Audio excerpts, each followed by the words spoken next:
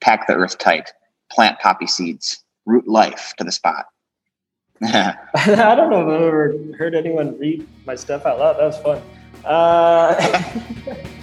Yeah, no, I reread that story this morning. And yeah, like I was saying,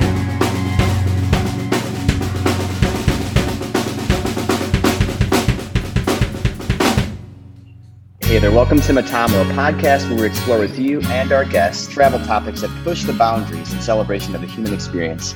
I'm your co-host, Bob Spurl, here in Chicago, digitally alongside Greg Traverso in Stockton. How you doing, Greg? I'm doing great, Bob. It's good to see you. Good to see you too. It's today we've got a really exciting guest, and just to let our audience know who it is, Chris McCaffrey. He's a writer from Stockton, from your neck of the woods, Greg, and he actually had a certain Mr. T as a geography teacher in high school, if I'm not mistaken.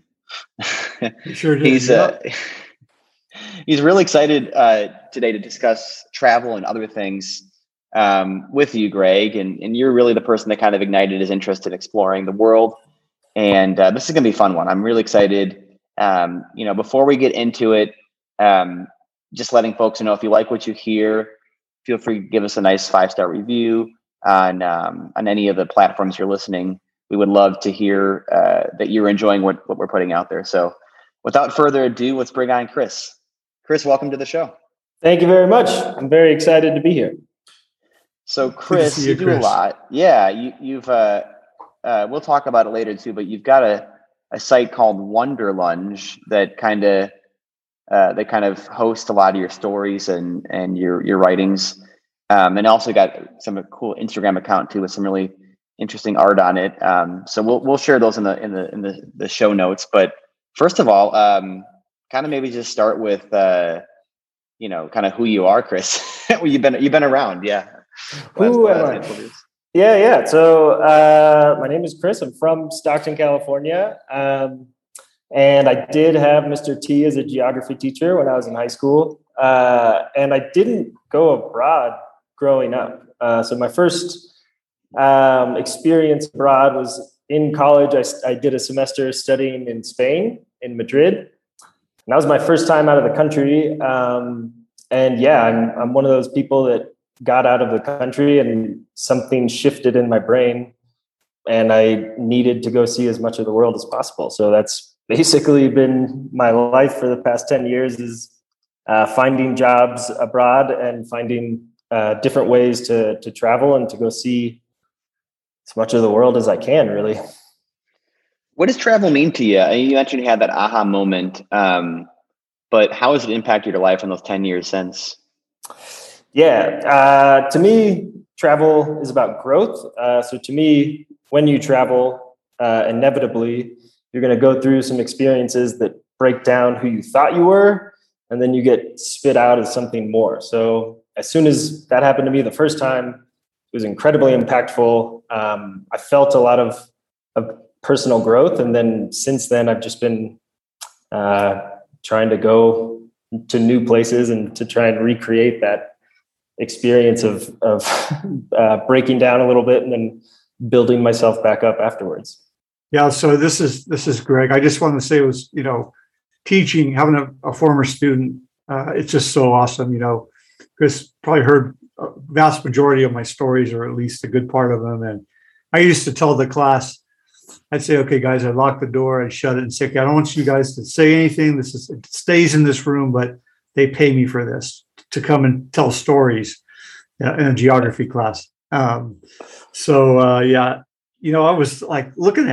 I was thinking about all your travels, Chris. I mean, you were teaching in South Korea, teaching English, I assume, then flew to Beijing and backpacked and, traveled overland all the way to, Vietnam and Laos and Cambodia, and explored Thailand, so that had to be, such an epic, journey. And then somehow you end up in London working, quit a job. I was in some communication with you back then, flew down to Kenya and spent some time at Red Rhino and with Dave and Rona, and went to Lamu and I'd love to talk about that time period. Then you end up in India, you're on this rickshaw, journey for hundreds and hundreds of miles down India, and then you end up spending the last, or 3 years, at least up until COVID, like bouncing back and forth from the southern hemisphere to the northern to the southern, back and forth in Chile and Oregon and Australia and other places. And now you're in Mexico City now. So that's a lot, man. That's a lot of places and experiences for a young guy. And I'm just wondering, like we kind of talked about it, but how does this all kind of collectively shape who you are today? Yeah. So for fun, I can tell a little bit of story or tell a story because I was thinking about this, but there's one specific experience I had, and it was in Mexico City, but it was about 4 years ago. And I was with my older sister, Laura, who Greg knows as well. But we had this day where we woke up super early in the morning to go on a tour of the pyramids at Teotihuacan, which is outside of Mexico City a little bit. And I'm sure you guys have been on days like that, but they're very tiring. So we woke up at 5 a.m. to meet the rest of the tour at 6 a.m. at a hotel or whatever, rode a bus to the pyramids, walked around all day, et cetera. And we got back to where we were staying at about 5 o'clock, and we were wiped out tired. And I really wanted to go to a soccer match while we were in Mexico City. And so we looked it up, and a soccer match had started. Like it was the beginning of the first half when I looked it up. And so I was like, oh, we missed it. And my sister, being the ever optimistic person that she is, was like, no, we didn't. Let's just go right now and we'll see the second half. And so we just got a little bit of energy, called an Uber, got to the stadium, scalped some tickets outside, got in, terrible seats somewhere up in the rafters. And there was this moment at the game where a goal was scored. And literally anything in anyone's hands just went flying into the air. So beer, popcorn, soda, whatever people were holding, like the home team or the opposing team, everybody just threw their hands in the air. And it was just this really, really, really unique experience. And when we were leaving, my sister dropped some words of wisdom on me, but she was talking about how when you have experiences like that, you grow, you expand. So with each unique experience that you have, you become a little bit more. So to me, what that means, I guess, specifically in the context of that soccer game, soccer's one of the most popular sports in the world. And so once you have an experience of going to a game like that, it opens the opportunity to talk to so many more people in the world, like either Mexican soccer fans or worldwide soccer fans. If you end up next to them at an airport or a bar or whatever, now that I have that experience, it allows me to connect with however many more people that are in that world. So that's what I always think about. These little individual experiences that just kind of add to who you're becoming. What would you say, you mentioned kind of sharing a story and seeing life through that lens. You are a writer, and I'm wondering if the writing started before travel, or did the travel infuse the writing? Did you always wanted to write, or did the travel? No, I think traveling was a bit of a cheat code for writing because I wanted to find a creative outlet. I wanted to start writing. And when I initially thought of that, I couldn't think of anything to write. And then I started traveling. And as you guys know, if you're abroad, if you're traveling, if you're doing things like that, interesting things are going to happen. And so it was a bit of a cheat code or something just to give me something to start working with in terms of storytelling and writing. But I loved traveling. I knew I wanted to write. And so it was, to me, a happy little marriage. When did you first know you were a writer there? Like, people say they write, but I know it's one of those things where when did you kind of say, okay, I think I'm a writer now? Yeah, I still wake up and wonder if I'm a writer or not. But no, I think my path to creativity was a little different, where I grew up playing a bunch of sports. So I was not a kid that grew up writing and thinking that I wanted to be some kind of creative writer. I grew up playing baseball, playing basketball, playing football. And I found that at practices and in games, I I finally wouldn't be thinking anymore. I would just be out on a field with this really free headspace, and I loved it. And I kept playing sports in college. I played rugby in college, and then even after college, I kept competing. I would stay in pretty good shape and just join a rugby team, or in Korea, I played on a baseball team. But sports were this outlet for me, just to clear my head. And then I was like 25, living in Austin. And at that point, I wasn't training. I wasn't playing any sports. And I had a really, really good friend who had quit his job to make an album and then go tour around and play some music. And I was talking to him, and he was telling me what a creative outlet brought to his life. And so I realized I really wanted to try that. And I can't play music. I'm not good at painting or art or any of those other things. The only thing I thought I might be able to channel that into is writing. And so I just went for it. And you start slowly, and the first couple of things you write are going to be pretty bad, and you're going to use semicolons when you don't need to, and use words that are too big that you don't understand, and all those things. But at this point, it's been 5 or 6 years. And to me, it's the same as learning a sport or any other skill. It's just the amount of time you put into it, you're going to get better. So that's how I feel. What inspires you the most? I mean, we talked about travel, but what specifically inspires you when you're writing? Yeah, I read a lot, and I think anyone who writes is also going to be a pretty prolific reader. And so I read a lot, and I love trying to find books that challenge my ideas. So if I ever think I've found some kind of idea that's like rock solid, I love finding books that will challenge that. And then as a writer, I just read and I read and I read and I read. And then when I find an idea that I think is interesting enough, that's where I start to try and find a creative way to bake it into a story so that maybe the readers will get a glimpse of that same idea that I've been thinking about a lot. And when it comes to the, we've talked a little bit about sort of travel being inspiring, but you mentioned other writers. So other travel writers? I mean, who are some folks that you really inspire you in terms of how they write? I to be totally honest, the world of travel writing is pretty wild, where I think it's gotten, I think most travel writers on the surface are mostly doing like clickbait seems to have a negative connotation. I don't mean it like that, but I think a lot of travel writing that I see is 10 things to prepare for backpacking in Europe. And I think that's cool. I think I've read a lot of those articles. I find them really helpful. I've always been more on the creative side. So I wrote travel stories, but I think Greg has read a decent amount of them, but I always had an interesting lens that they were being filtered through, I think.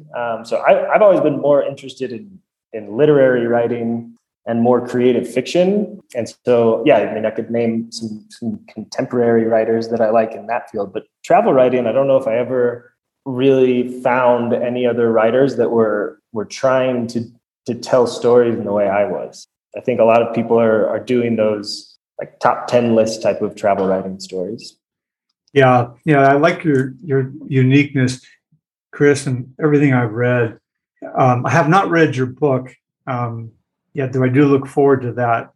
Time to Be. Can you tell us? I'm really interested in this character, Ruby. It's very in the bio online, reading about it. She's very. It's dramatic. It's like intense. What she's doing. How you met her. I mean, where'd that come from? And this is the beauty of travel. But basically, I was in Varanasi in India. And I'd been there for a couple of days, and everyone there was telling me I had to go to this German bakery before I left. I said, okay. And so on my last day, before going to the train station, I went to this bakery, and the waiter sat me at a shared table next to Ruby, which is her pen name. But I got sat next to her, and she is a Chinese girl that was in India studying Hindi and Sanskrit, and she had just arrived in Varanasi that day. And we just sat and had lunch together and talked about Quentin Tarantino movies and Iggy Pop and a bunch of things that, of course, you never expect you never know what you're going to be talking about. But I just found that really interesting, and we hit it off and exchanged email addresses. And then we ended up becoming pen pals over the next 4 years. And then that's the heart of the book, is a lot of the correspondence between the two of us.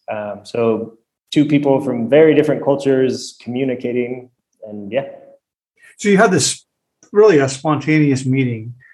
Those are the most fascinating meetings there are. I mean, it's just incredible that the trajectory that had to happen for the two of you to cross paths.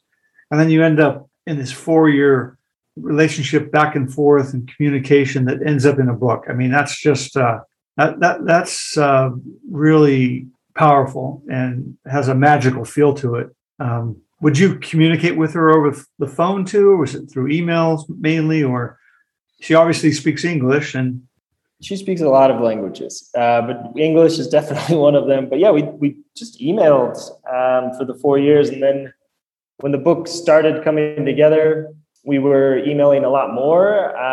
And then after it finished, we started talking a lot more. So at this point, we were very, very close friends. But it was interesting because there's some kind of privacy or intimacy with pen pals where, you find the rhythm of it. And when a message comes through every 3, 4, 5 months, that's it. And that's good. It's these long messages, and you take a lot of time to put a response together, and that's the communication that friendship or relationship has. So for the 4 years, it was just emails. And then in working together to create the book, we ended up becoming really close. It harkens back to another time period where, you meet somebody, and back in my days of traveling, especially those days when I would, wander myself, and meet people spontaneously, and ended up with pen pals where you would write a letter and you sit down and you draft it and cross stuff out, and and then it would go in the mail and probably reach them 3 weeks later, and maybe 6 months later you get a letter back, and it's a different kind of relationship. And it's really, I haven't heard anybody talk about correspondence like that as a pen pal for years. So it's really refreshing to hear that, and amazing how that happened. To have a pen pal is a very, very cool thing. Yeah, it would be a millennial pen pal where we were doing it all on email. So I had the power of spell check and all those other things. And as soon as it was sent, it was there. But same general idea, I think, of course. Chris, you've written both fiction and nonfiction, and we just talking about Time to Be sort of being, would you label that sort of, for the most part, nonfiction, or is it, are there tales immersed into, that. So, that book is 100. Well, it is nonfiction. And then because it is the actual emails that she and I sent back and forth, I just found a narrative within those emails and edited it. That's a hard word to say. Took those messages and then strung a narrative together.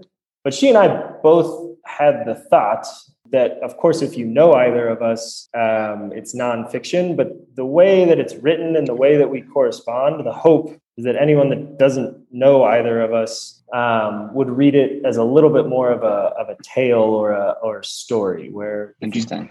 If you know us, you can't help but have that tether to either one of us. But the hope was that outside of that bubble, it would become a little bit more of a fictional tale, even though it's not. Yeah, kind of playing with the genre a little bit. I mean, your work on wonderlunge.com, that's sort of the focus of these days. And some of those short stories almost feel like in some ways poetry too. I mean, what's the inspiration to tell us more about that? Yeah, I mean, I'm lucky because it is my own website, and I have total freedom to put out whatever I want. So I've had friends that tell me I write lyrically, which I would agree with. But for me, I get an idea and then I just work through these stories. And for me, it's trying to create a reading experience that is somewhat rhythmic or something like that, where I really like to try and write in a way where people have these images in their head of what I'm trying to write, but also if it's read out loud, it should be somewhat lyrical or rhythmic, which, I mean, once you start writing, you're going to end up finding some kind of style. And so I think I'm becoming more and more comfortable that that's my style. Yeah, I mean, just so the listeners kind of can hear it aloud. Like some of the titles that Greg was, were going through before this was Orange Cricket Blues and A Place for the River to Play, Resolute Like the Moon. It's intriguing stuff. So you kind of want to read more. But let's kind of look into one, Resolute Like the Moon, which really caught us. And maybe you can kind of let us know what you're thinking. We'll read the excerpt and then excerpt. And then you can kind of let us know, the thought process behind it or what's it about. So the priest retreated into the limbs of a nearby oak. The gravedigger set aside his shovel and set off on a stroll. Thud. Dirt struck fresh cedar. The cowboy contracted himself at the sight of the small box. He wanted to dissipate into the wind and never return. 3 requests from his wife, the grieving mother, held them together, and he repeated her pleas over and over in his head to drown out each scoop and thud. Pack the earth tight. Plant poppy seeds. Root life to the spot. I don't know if I've ever heard anyone read my stuff out loud. That was fun. I reread that story this morning. And yeah, like I was saying, I try and, so Greg knows this, but my mom is my editor. My mom was an English teacher for a million years. And so she helps me with a lot of the structure and the syntax and some of the rules and stuff like that. But when I'm sitting down to write, to me, it's this process of something like gold digging, where you just go as deep as you can into the creative world and just see if you can find an interesting idea. So for that specific story, I just got really, really, really wrapped up in where we come from. So I just went on a lot of long walks, thinking about where we are before we're a baby, where we go after it's all over, etc. And that story was just an interesting experiment or attempt just to try and draw that out. So when I write, I start with that idea. And then as I work myself through the story, to me, it's just trying to do that gold digging or gold panning or whatever, to try and find words that express that idea that I've been thinking about. Well, Chris, it's been awesome to have you. I think we'd love to have you back on for another episode to kind of dig deeper into some of the lessons that you can share with our listeners. And so, if you'll be back, we'd love to have you. I would love to be back. Cool. Before we let you go, though, we do want to make sure we get you a shout out. So Wanderlunge, WANDERLUNGE.com. So Wander and Lunge, all one word, wanderlunge.com. Mm-hmm. That's probably the best way for people to reach out to you, Chris, right? Yeah. And then I have Twitter and Instagram, and it's the handle is @wanderlunging. Wanderlunging. Mm-hmm. Cool. That's awesome. What the name behind that? What's the? I love that name. Is it sort of a wanderlust and? Yeah, so it was a play on wanderlust, and then I really like lunging on dance floors, and so when I needed a domain name, that just came together. Awesome, cool. We'll have you back, Chris. We appreciate it. Thanks so much, Chris. Yeah, thank you so much. We'll see you again soon. Of course.